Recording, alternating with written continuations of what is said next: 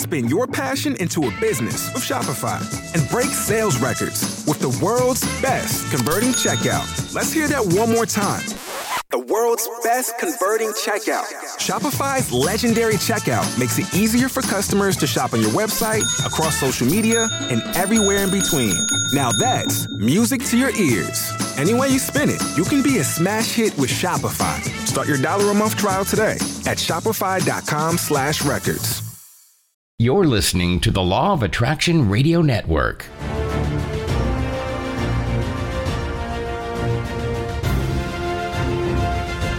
It's here, it's hot, and it's a must-read. It's the science behind the Law of Attraction magazine. Every issue brings you great articles and in-depth how-tos from all your favorite Law of Attraction experts, authors, scientists, and medical professionals. Go to lawofattractionmagazine.net. That's lawofattractionmagazine.net. Molecules of Meditation, remote viewing, nootropics, miracles of mind, super learning, the physiology of trauma, PSI, morphogenic resonance, heart intelligence, Theater of the Mind podcast, accelerating the evolution of human consciousness. Theater of the Mind podcast, brought to you by BrainSync.com. CDs and MP3 downloads for peak performance at BrainSync.com. Expand your knowledge of the body-mind connection and learn how to tap the other 90% of your unused potential. Hello and welcome back to Theater of the Mind. Your host, Kelly Howell.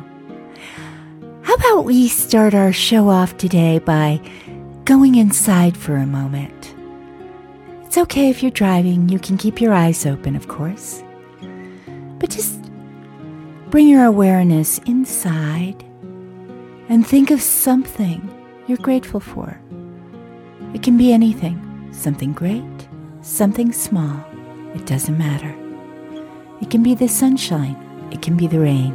It can be the quality of light that surrounds you. It doesn't matter. It can be a small gesture of unexpected kindness or synchronicity. Take a deep breath and allow yourself to feel appreciation.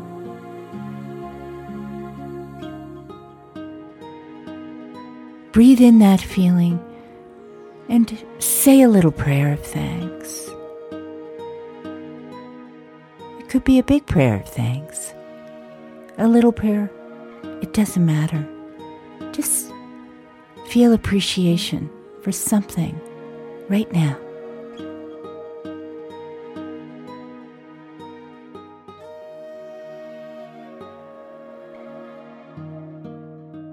I'm feeling appreciation that we're here together and that we get to do this show and that I have this wonderful guest that I'm going to tell you about in a moment. Now, doing this breathing in and feeling appreciation a few times a day will begin to build a big, beautiful gratitude groove in your brain that in time will become very natural, and it leads to many amazing benefits. We've heard so much about the importance of gratitude. We know we should practice gratitude daily because it's so good for us. But why? What is it about gratitude that makes it such a game changer? Well, today we are going to find out. My guest, who I'm very grateful to have on this show, is Dr. Robert Emmons. His research has been featured in the New York Times, USA Today, Newsweek, Time, NPR, PBS, The Wall Street Journal, Forbes, and The Today Show, to name a few. He is basically the leading scientific expert on gratitude. He's a professor of psychology at UC Davis and the founding editor-in-chief of the Journal of Positive Psychology. His research focuses on the psychology of gratitude, joy, and grace.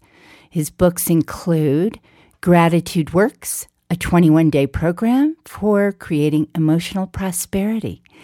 Thanks. How the New Science of Gratitude Can Make You Happier. And his new book, which I have with me right now, and I love, is called The Little Book of Gratitude. Dr. Emmons, welcome. So happy you're here today. Thank you. It's my pleasure to be with you today, Kelly. How long have you been studying gratitude, and what inspired you to focus on this specific area? It's very specialized. Well, it's hard to believe I've been doing this for almost 20 years. It doesn't seem that long. I mean, it seems just like yesterday. And when you say 20 years, that sounds, on the one hand, kind of impressive. It's like, wow, we must have learned a whole lot. On the other hand, it's like, gosh, we should know a lot more after, it's been 20 years, Sometimes I think it's better to say I've been doing this for 2 weeks, and then it sounds all the more impressive. I'll tell you.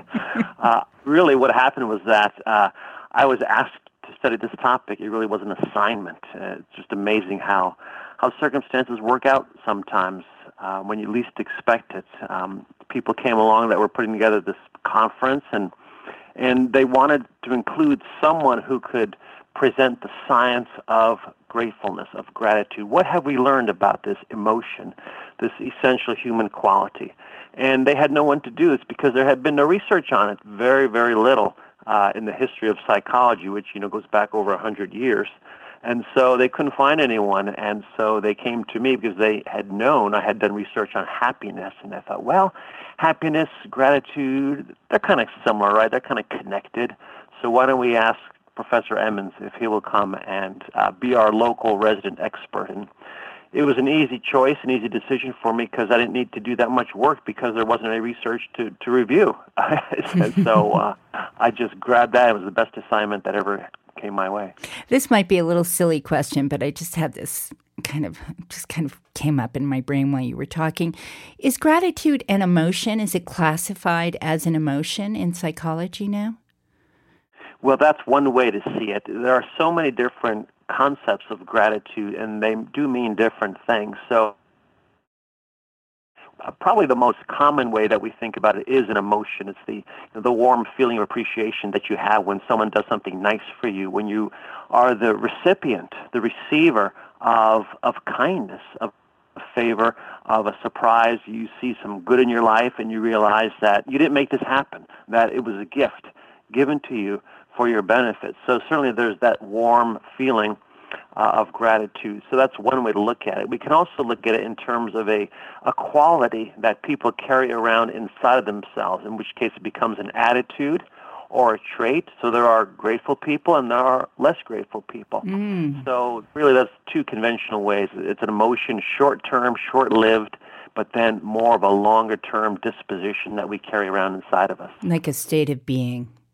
Yes. Disposition, I like that word for it.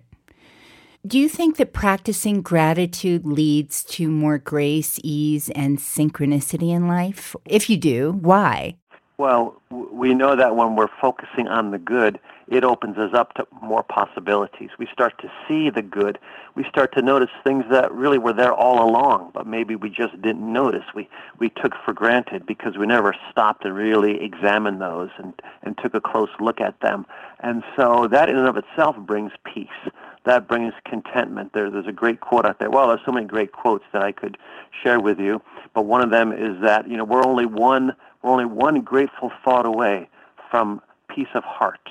We often think about peace of mind as this mental knowing, but heart implies the emotional conception of gratitude. So contentment, peace, joy, it just comes from this way of looking at life, seeing life as a gift. And that's how I think about gratitude. It's fundamentally and foundationally a way of seeing. It's a way of seeing that alters our gaze. So it alters our perception, and as our perception changes, then we attract more of what we're seeing. It builds on itself. It builds, and so we begin to notice more and more, and we know when people begin to practice gratitude. Some individuals just are challenged by circumstances or by their personal history or by temperament, and they say, I want to change. I'm dissatisfied with being dissatisfied all the time. What can I do that will help me think more positively? And so we suggest that gratitude is a good practice because it's very grounded in the present. It helps you become very specific and very concrete about the ways in which you're supported by other people. It's not diffuse, like trying to become happier or trying to become more hopeful or optimistic. Sometimes those are just wishful thinking, but gratitude is very specific, so we find that virtually anyone can practice it and can start right where they're at any one moment. What are the main benefits of feeling gratitude and appreciation? Well, there's so many. Basically, so far, every category of experience has been examined, has shown to be affected by gratefulness. So psychologically, people feel more alive, more alert, more enthusiastic when they're practicing gratitude. They're just more attentive. They just notice, again, things which they maybe hadn't noticed before. So that's a great feeling, right? Just to feel locked in like that and connected as we look for and notice and take in the goodness.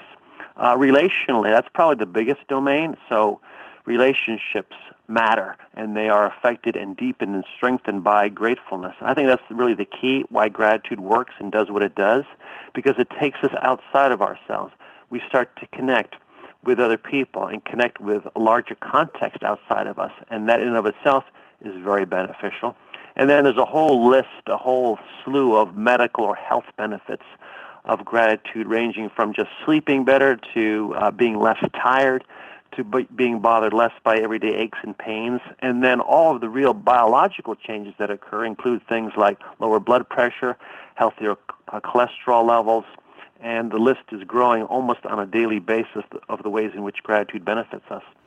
You say that gratitude can help block negative emotions. In a way, it can inoculate us from emotions such as envy, regret, or resentment. How does that work?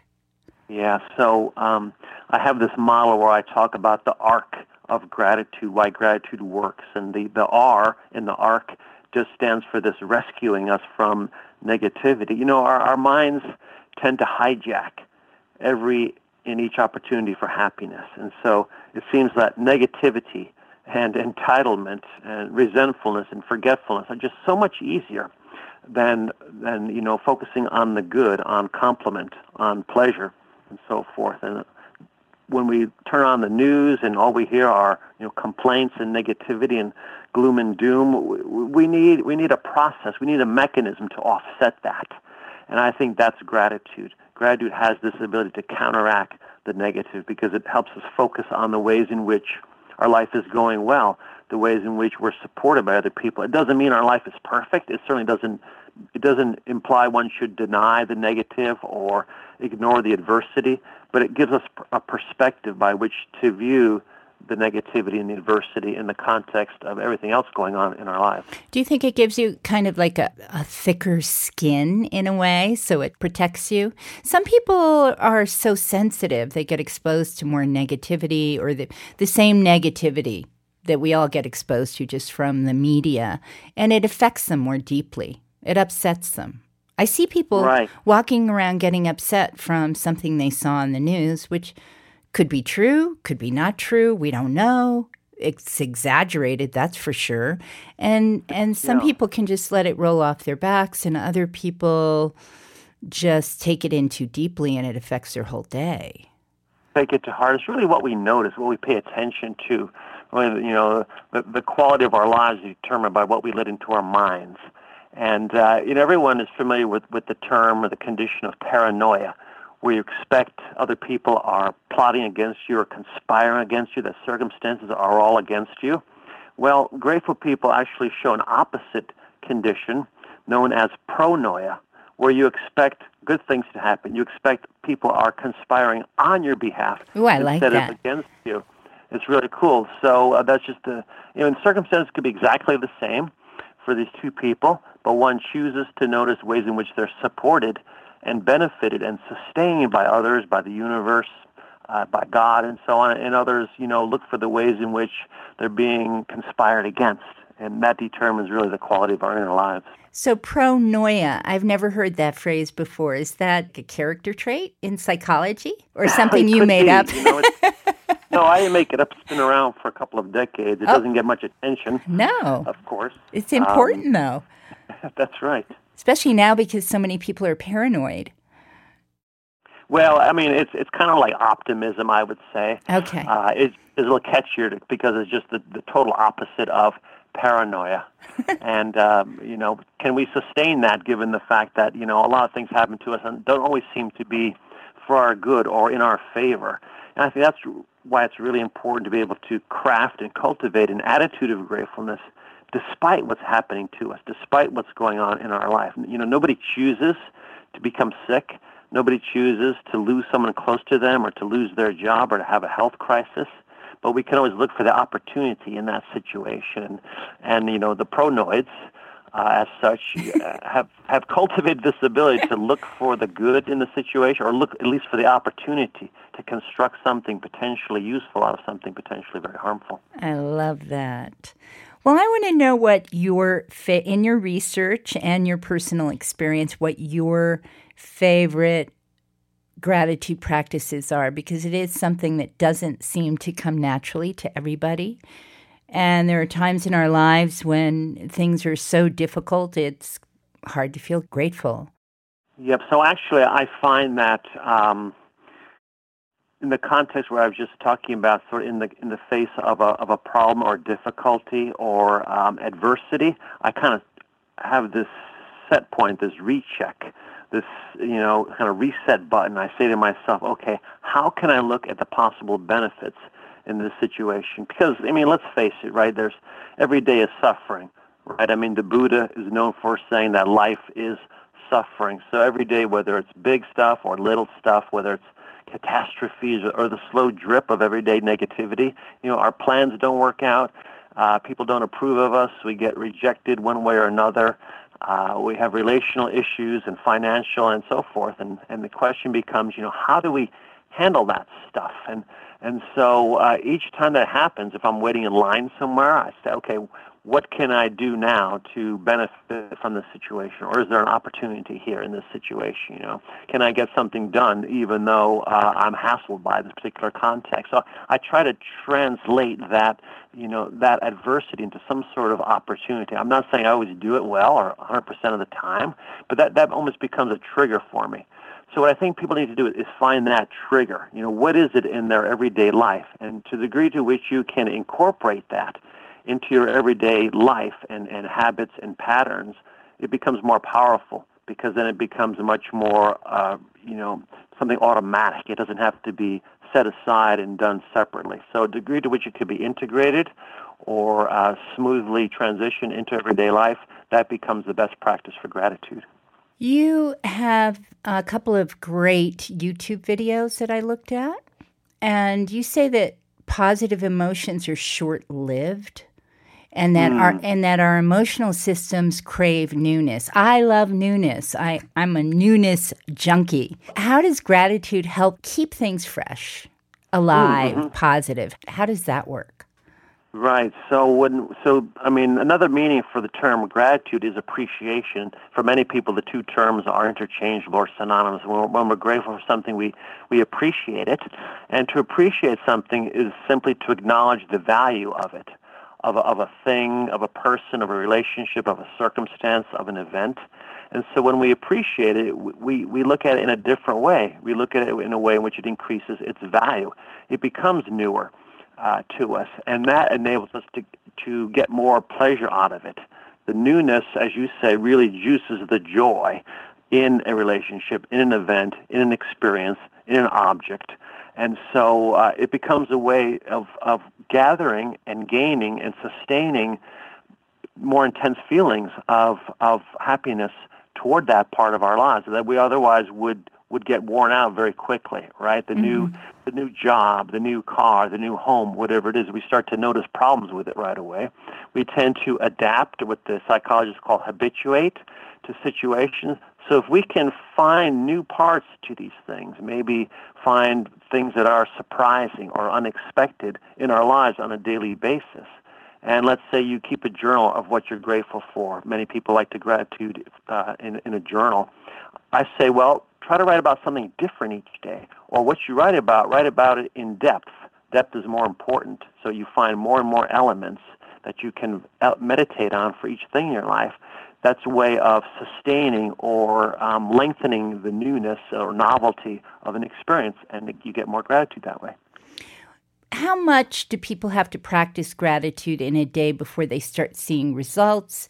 And I have a few more questions about this, but I'll just give you one at a time. Sure. I think there's a good analogy with physical exercise or making a change in our diet. We don't start to see the results immediately, right? There's a delay. It has to be systematically and intentionally practiced for some. Now, I can't say exactly, it's going to be 2 days or 3 days. It's different for or 3 everybody. weeks. Yeah. It may vary for different people, right? But we know the extent to which it can be incorporated systematically and regularly, you're going to start to reap the benefits. And it doesn't take that long. Much like physical exercise or changes in diet, you feel the change pretty quickly. The key is to sustain it over time. Because if you stop eating healthy or you stop to exercise physically, you start to go back to where you were before, and it's the same with the gratitude practice. So you have to make it a habit. It becomes a daily practice, and you just have to groove it into your brain. Yes, exactly. That's correct. It's got to be, I like to say, it's got to be attentionally and intentionally implemented, which is a jargonous way of saying just do it. Okay, so what about if it doesn't come so easily? You've just suffered a horrible experience and you're not grateful. Right. People do try hard to manufacture gratefulness, but if it's not authentic, does it work? Is there any point in faking it? Well, in the context of a loss or a difficult time, sure. I mean, you may need to achieve a little distance from that first. We know that, there's ways to reframe it that don't deny it.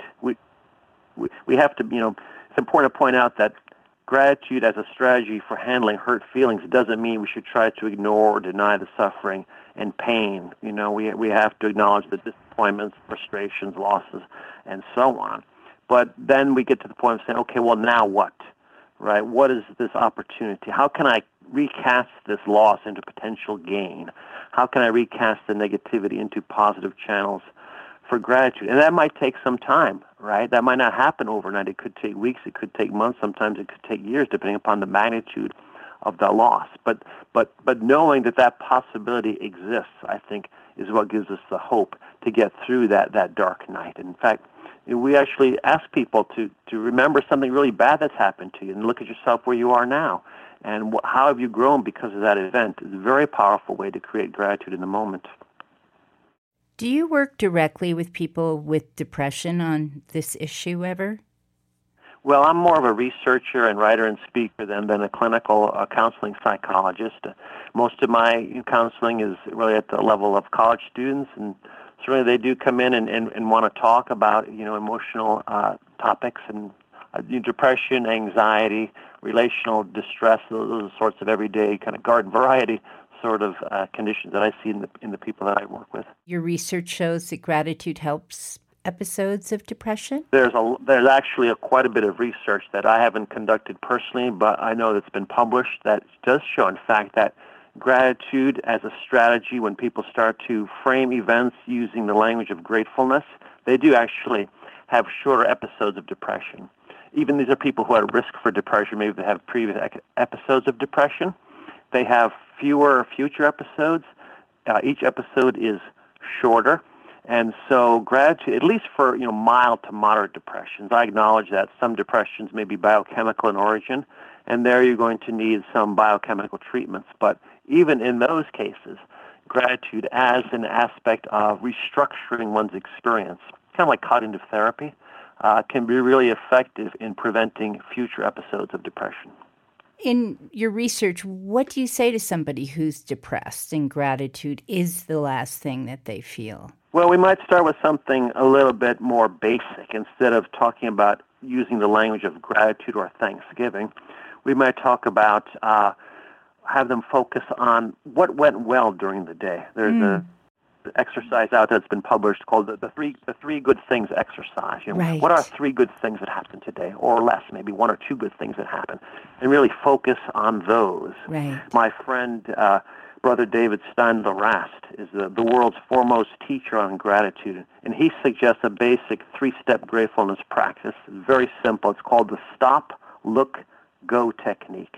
And stop is just becoming present, becoming awake, aware, receptive. Looking is noticing, observing, having experience. And then go is doing something about it. So, and it's a very simple experience you could do even when you're depressed. Okay, well, let's stop. Let's take a look at my experience. Well, I don't want to stay there, though. I don't want to stew in that too long because that only will exacerbate the depression. I want to then, take a look. What are the good things that are happening? What is life offering right now? And then I want to write this down or tell someone about it, focus on it, and that becomes more behavioral. So the stop, look, go is a very basic practice that could be used in any, almost in any situation or in any circumstance, whether we're depressed or not. I like that one. Do you have any more tricks in your bag there? Just simple things that people, it's like bench presses or something. It's like we need to work at it a little bit. Maybe at the end of the day, review the good things that happened that day. It could be the end of the day. It could be the beginning of the day. There's, one size does not fit all. I found that out early on in the research. Is that people want to know, okay, well, tell me, you're the expert. What works? Give me the 5 best practices. I want them right now. I really do. 10 tips, 7 secrets, right? Gratitude in 3 hours, 30 days, right? And so on. Saying, I understand that. It makes a lot of sense. We want to be told what to do. And then if we do these things, it's going to guarantee that we're going to be happier, right? It's going to guarantee that we'll be less stressed, less anxious, less depressed. Our relationships will go better. People will like us. We'll get that raise at work, and so on. But it doesn't work that way.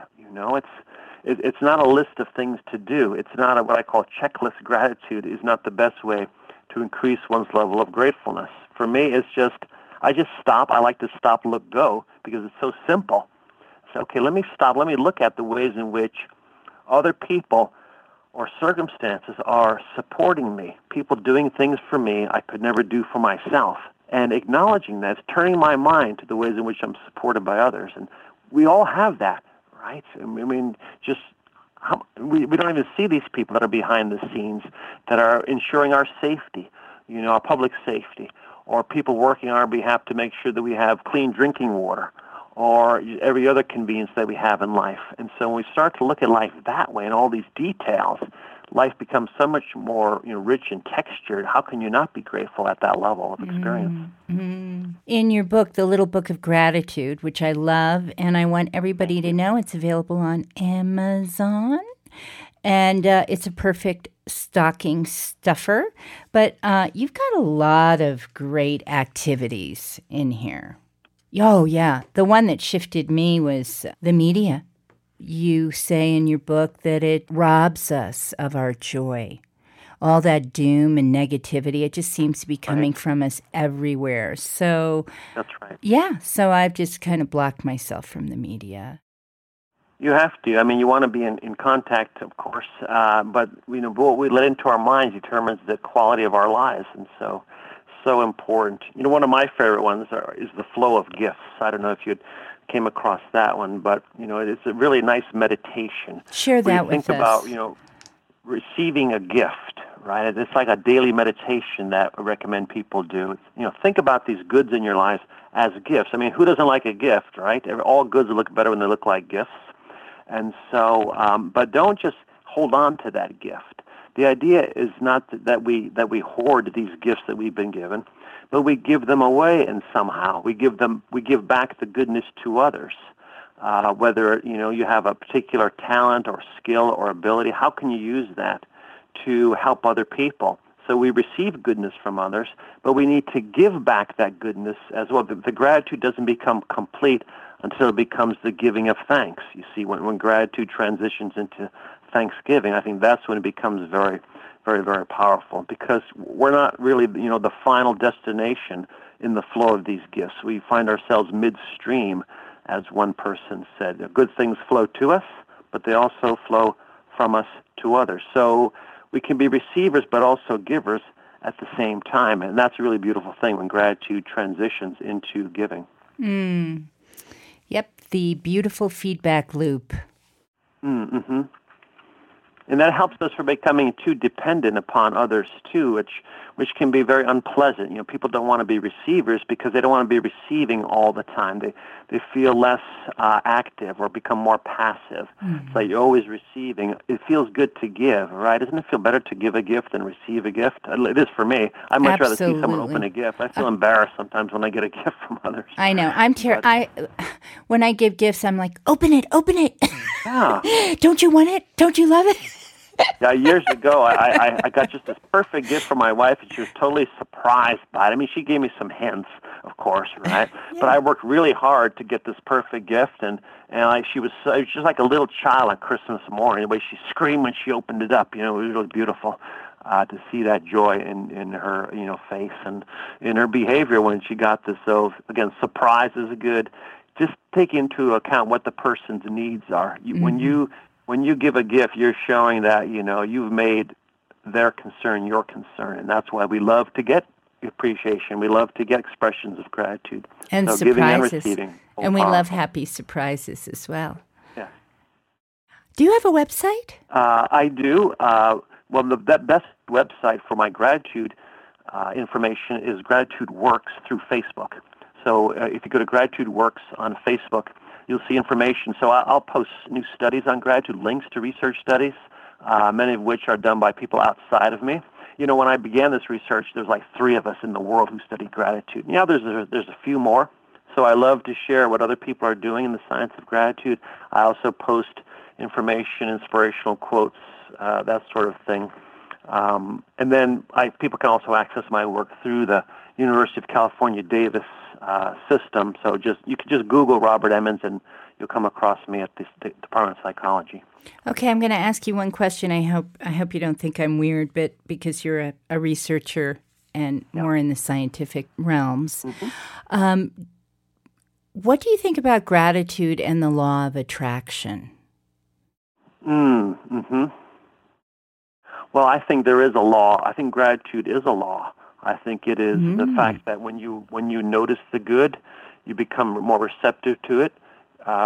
You'll start to experience more good. More good will be attracted to you. People will be attracted to you, right? I mean, who would you rather hang out with, ingrates or grateful people who are expressive and appreciative, right? I mean, I think that's a fundamental law of human behavior, that when we look for, notice, take in the good, and give back that good, we can't help but attract more good into our lives. Now, I don't know how to quantify that as a law of attraction, but I do believe there are spiritual laws of the universe, and I think all the research on gratitude is supportive of that. You know, that's really the beautiful thing, Kelly, about gratitude, is that the ideas have been around for a long time. It's not new. You know, gratitude is not a fad. It's not the latest hot topic. It's ancient. It's not trendy. It's not fashionable. But it's ancient. It goes back centuries, and we can shine a light on the truths of the past through modern scientific methods, and that's what I really love about gratitude. Well, and I remember when I was in Bali, I was so impressed because everywhere you went outside in the morning,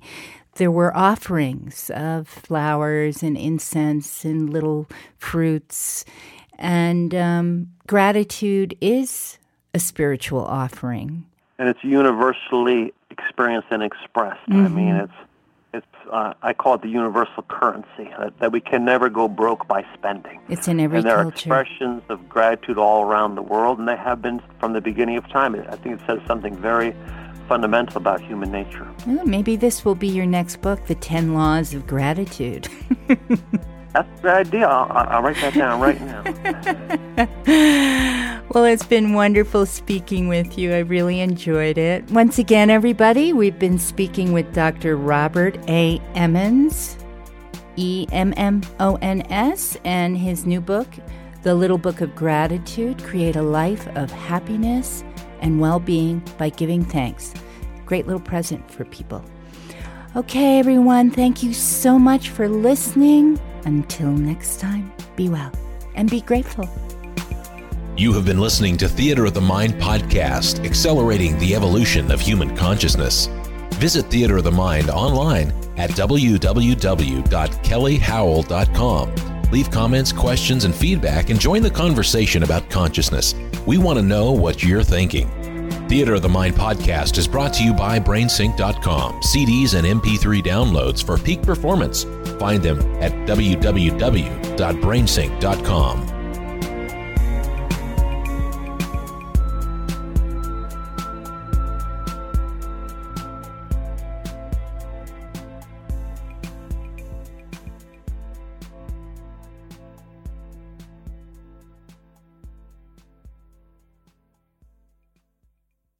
You're listening to the Law of Attraction Radio Network. Back to Theater of the Mind, your host, Kelly Howell. I'm excited today because we're going to explore one of my favorite subjects, consciousness. We've all heard people talk about states of oneness, wholeness, unity, and non-duality. But what exactly do those words mean? They're states of being and awareness, but what kind of awareness? And we may have an intellectual understanding of what it means to feel connected to a higher power. But for most of us who don't live in a monastery, sustaining that beautiful feeling of unity, bliss, and knowing that you're deeply connected to everyone and everything is a challenge. My guest today is going to give us his perspective on how to experience more of our divine nature. Jonathan Harrison is author of Naked Being, Undressing Your Mind, Transforming Your Life, We Are One, and You Are This. Jonathan, welcome to the show. Hi, Kelly. Nice to talk to you. Thanks for having me on. I'm happy you're here. You have had so many remarkable spiritual experiences, which clearly compelled you to write these books. So before we get into the nature of reality, cosmic unity, and all that wonderful stuff, could you give us a brief overview of your personal story and the events that led to your awakening? Yeah. First of all, I'd like to say I think I'm in the process of awakening, and I think many people are, rather than anybody's necessarily awakened, but we'll get to that later on.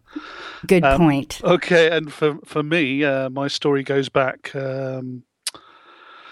to childhood, but really the main trigger as an adult was in 2007, when I'd been doing meditation and spiritual work for maybe a decade at that point. And it's a very bizarre thing, but we were driving along in the cars with my wife, and we were driving along, and I just said to her, I'm going to experience my mystical death.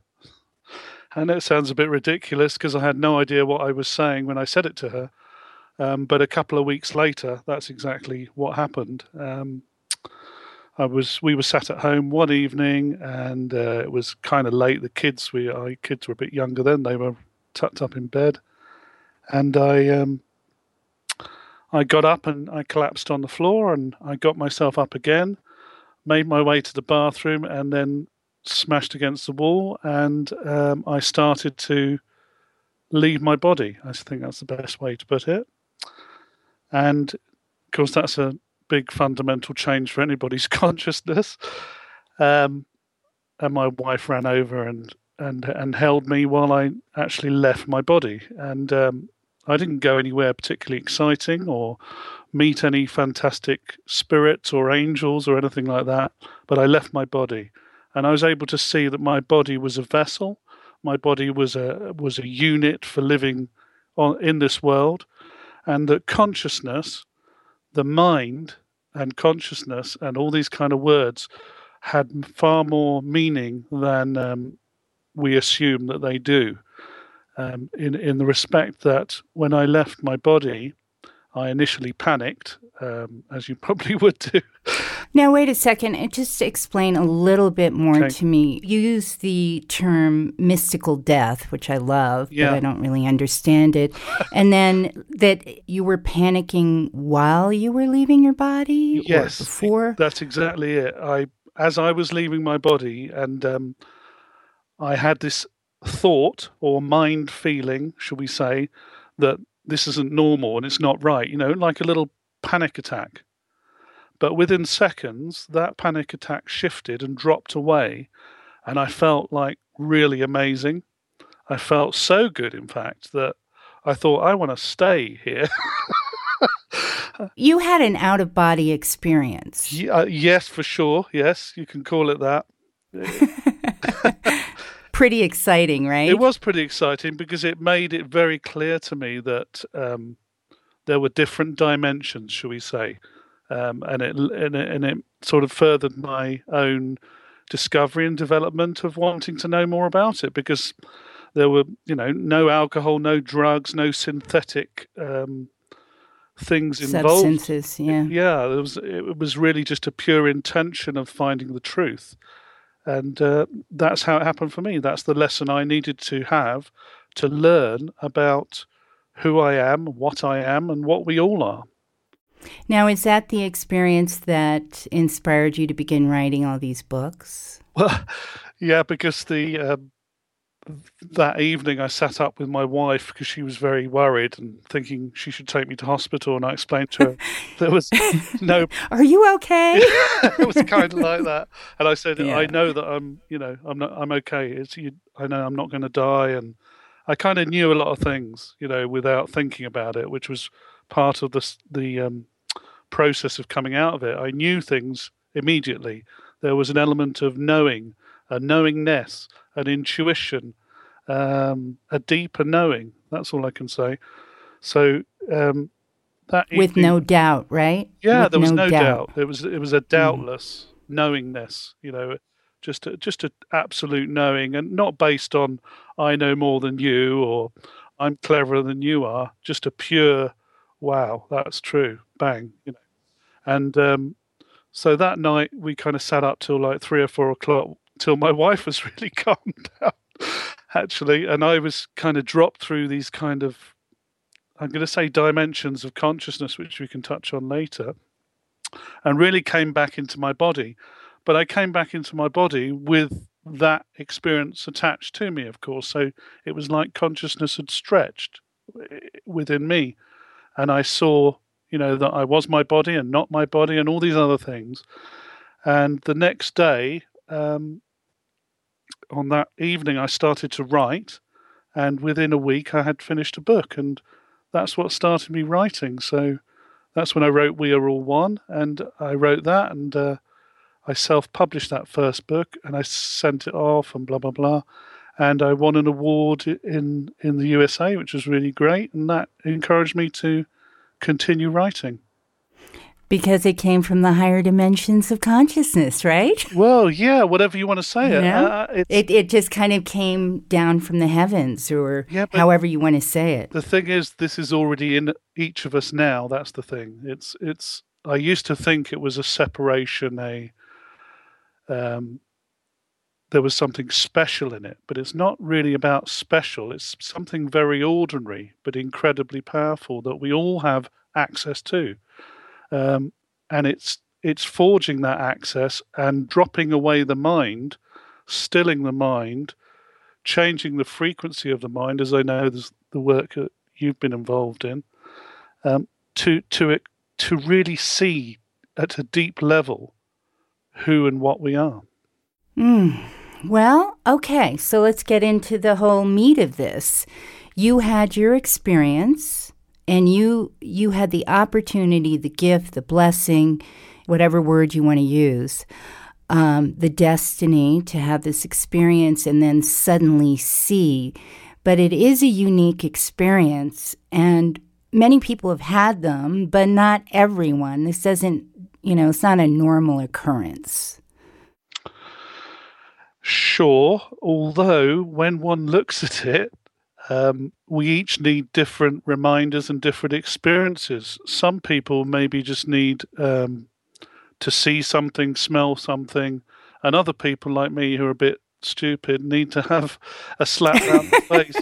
Need to have a big lesson. You need to have a big lesson to really believe. A catastrophe too, or people who have car accidents or their life falls apart. I've suffered illness myself in my life, and I now realize in a way that those illnesses were blessings or opportunities to learn more deeply who I am. Absolutely. And really, that's why they occurred. Tell me about Naked Being. I didn't receive that book, but I love the title, and I'm getting this kind of Alan Watts Zen vibe. Are you a Zen? Do you practice Zen Buddhism? No, I'm a bit of everything, and okay, well, I was getting this sort of Alan Watts vibe from it, but just the title. Yeah, no, I've read Alan Watts, but really that book came about after that was my second book, and that came about as I sort of continued my studies, if you like, and my life experience, and wanted to go deeper and make things simpler and understand things and share things in a very clear way. So I looked at the mind and what was the mind and my understanding of the mind as best I could, and how I'd got to the point where there was no mind, if you like, or the mind was pure, transparent, crystalline, and not full of thought. So that intrigued me. So I wanted to put together, rather than a big sort of intellectual book, just little paragraphs, from 1 line to 8 lines kind of thing, little paragraphs to encourage people to delve deeper into their consciousness and to find the blessing of who they are.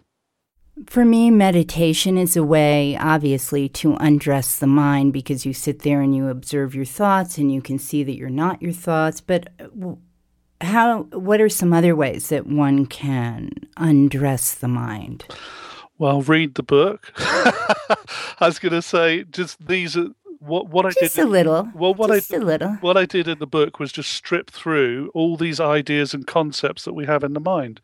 So we go through things like what's karma, what's life and death, what's the mind, what the divine aspect, God, all these kind of things, because this is what we do in the journey, really. Or the most effective way is to strip through all those layers and conditions and patterns that we have in our minds, that we've held onto or been given and entrusted, or we've trusted those ideas as being absolutely true. And the shocking thing is maybe a lot of them aren't. So we have to relearn. It's an unlearning and an unknowing of what we are. So I can't really go into give great advice about methodology, but the principle of it would be to empty one's mind to the point where literally there is no thought and there is just awareness. Well, it points to a section in your new book, You Are This, about letting go. Mm. How do you suggest that people let go, and how did it impact your life? I started to, rather than read too much material and listen too much to what anybody else had to say, it was very much an experiential thing for me. And then I would compare notes with other people or read other books, So I wanted to keep it very pure and very individual, if you like, to understand the truth of it and not get carried away with other people's stories. So that's what I did. And the letting go became a natural consequence of shedding all this kind of disguise and all these concepts of who we are. So as soon as I discovered something, those aha moments, whatever it was, I would, even though it was wonderful, I would know to let it go. So I would concentrate on then letting it go. Whatever it was, if you saw something incredible, or you were involved in healing, or all these kind of phenomena, I call them, to learn to not identify with them and say, oh, well, I'm a healer, because I really do believe everybody's a healer. Or I'm a clairvoyant. I believe everybody's a clairvoyant. I'm a medium. I believe everybody's capable of being a medium. So to not identify, that was the important thing for me, to not say, oh, so I'm that then. This is what I am, because I'd have been so many different things. It would have been very confusing. So I was given the... I know, and everybody's branding themselves now. Yeah, exactly. Who are you? You're, an inspirational speaker, a thought leader, a motivational this or that, whatever. Yeah. So. I'm just me, and you're you, and that's great. That's fine as it is. And, this is what that does in terms of other people is encourage them to be themselves, because that's eventually what happens, as I explain in You Are This. I think the process goes from this individual, separate, egoic mind to possibly a universal discovery of who we all are, where there's a pure-minded state of consciousness. And then there's a grounding of all that, and certainly from my experience, and where one learns to listen to and evolve the manifesting life of your soul in the world. And that's a completely different thing, or that's how I see it. That was my next question. Yeah. Okay. Yeah. Like, what do you mean by, actualizing the presence of your authentic soul? Yeah. Okay. How do we do that? Okay. Well, let's say, so the individual, just let me explain the principle so we can understand what we're talking about. The individual is a separate, sees itself as a separate ego, okay? Then if we go to the other extreme of that, beyond the ego, into non-ego and pure awareness, pure consciousness, no mind, as the Zen Buddhists call it, then there is no person, no body, nothing, and yet everything's there.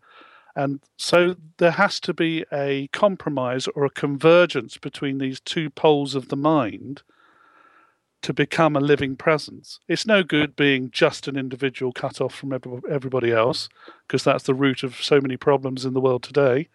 And it's no good sitting there under a tree going, blah, blah, blah, I'm one with God, because that's not actually helping normal or everyday people. So the convergence of the two aspects is the important thing. And that's the yin-yang, that's the Brahman, Atman, that's the reality, that's the soul, that's the living presence, which if you learn to listen to and follow its guidance, you become closer and closer to that. That's why it's always an awakening. You're not awakened, you don't need to be awakened. It's an awakening. You're learning to be a soul walking the earth. And there's no greater gift than that, because it's a sharing with yourself, through yourself, with other people. And the sharing aspect of it is the most important part. I think it's difficult, too, because there aren't real models that we have for this, for living in the world like this. I'm sure we have, spiritual teachers and leaders and gurus, but just regular people.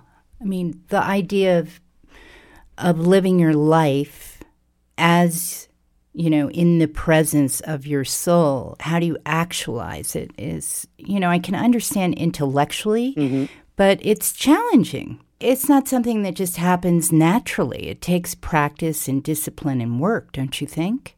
I definitely think there's work involved, but I do think it happens naturally. So, oh, good. Okay, I like that. I think it's a natural unfolding.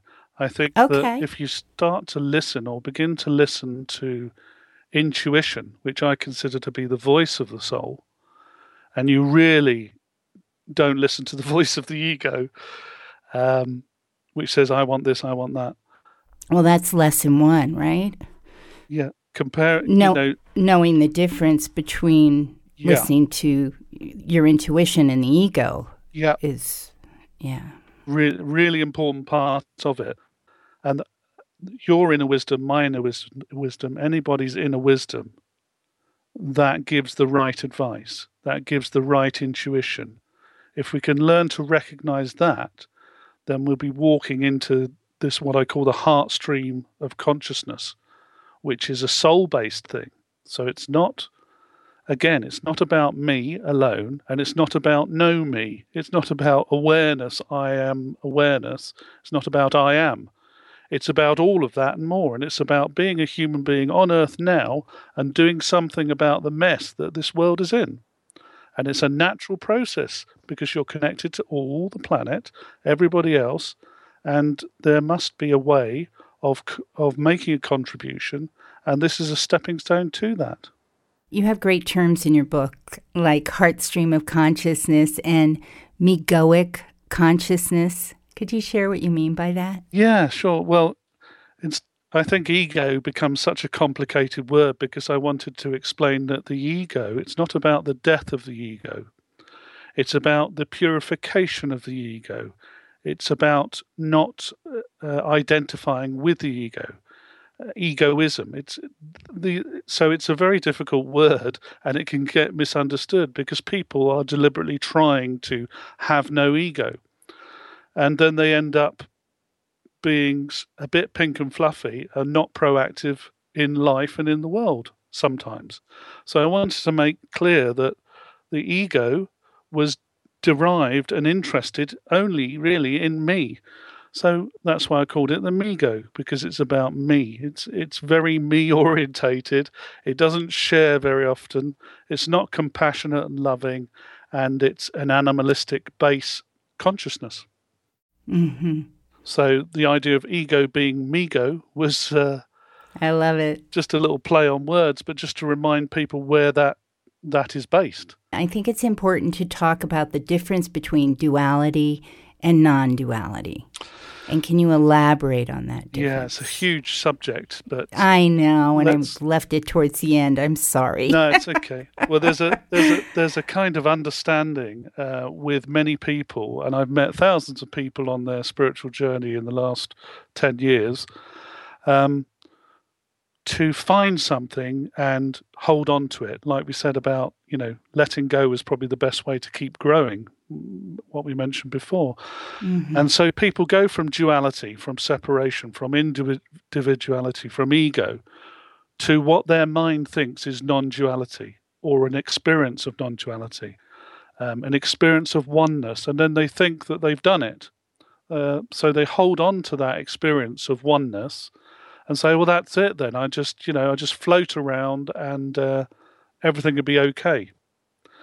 And again, what I'm trying to explain with the book is the soul, which is a universal individual or unividual, is somebody that has seen both sides, has seen the duality of the ego and the non-duality, or the vision of oneness, or the experience of pure awareness.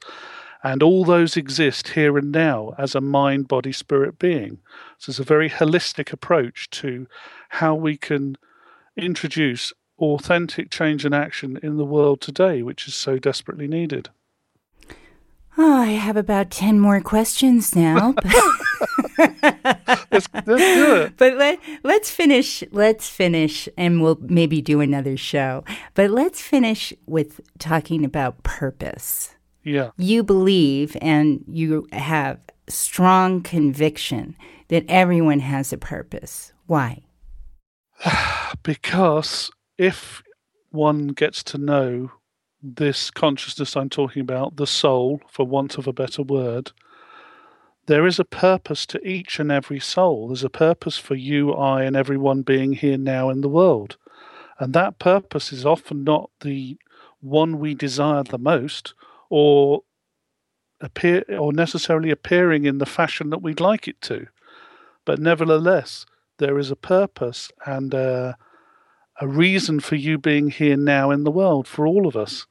And the only way I believe that we are going to manifest that reality is through letting go of all these different ideas, all these different concepts of ego, non-ego, like we said, duality, non-duality, letting go of all that and not holding on to any one thing and being present in the world today. And the soul is your best friend, your best advisor. It already knows what's going to happen. And it's a completely illogical state of consciousness, but the most real for you. And that's the shocking fact of it. And that's how I see it. Oh, thank you so much. I'm really happy you came on the show. What's your website? Website is www.authorjmharrison.com. Once again, Jonathan's website is authorjmharrison.com. Go to his website, check out his books. Coming up next on Theater of the Mind, we're going to explore the new Hypnosis, Solution-Oriented Hypnosis with Bill O'Hanlon, who studied directly with the master of hypnosis himself, Milton Erickson. Don't forget to download my app and leave a review. I don't like to push these things. I'm not in it to sell it. I just love meditation and helping people go into deeper states of consciousness. There's a wonderful meditation on there, which I think is one of my best, called Oneness. And you can set the time for 10, 20, or 30 minutes. So no more excuses. Hey, everybody, thanks for listening. Until next time, be well. You have been listening to Theater of the Mind podcast, accelerating the evolution of human consciousness. Visit Theater of the Mind online at www.kellyhowell.com.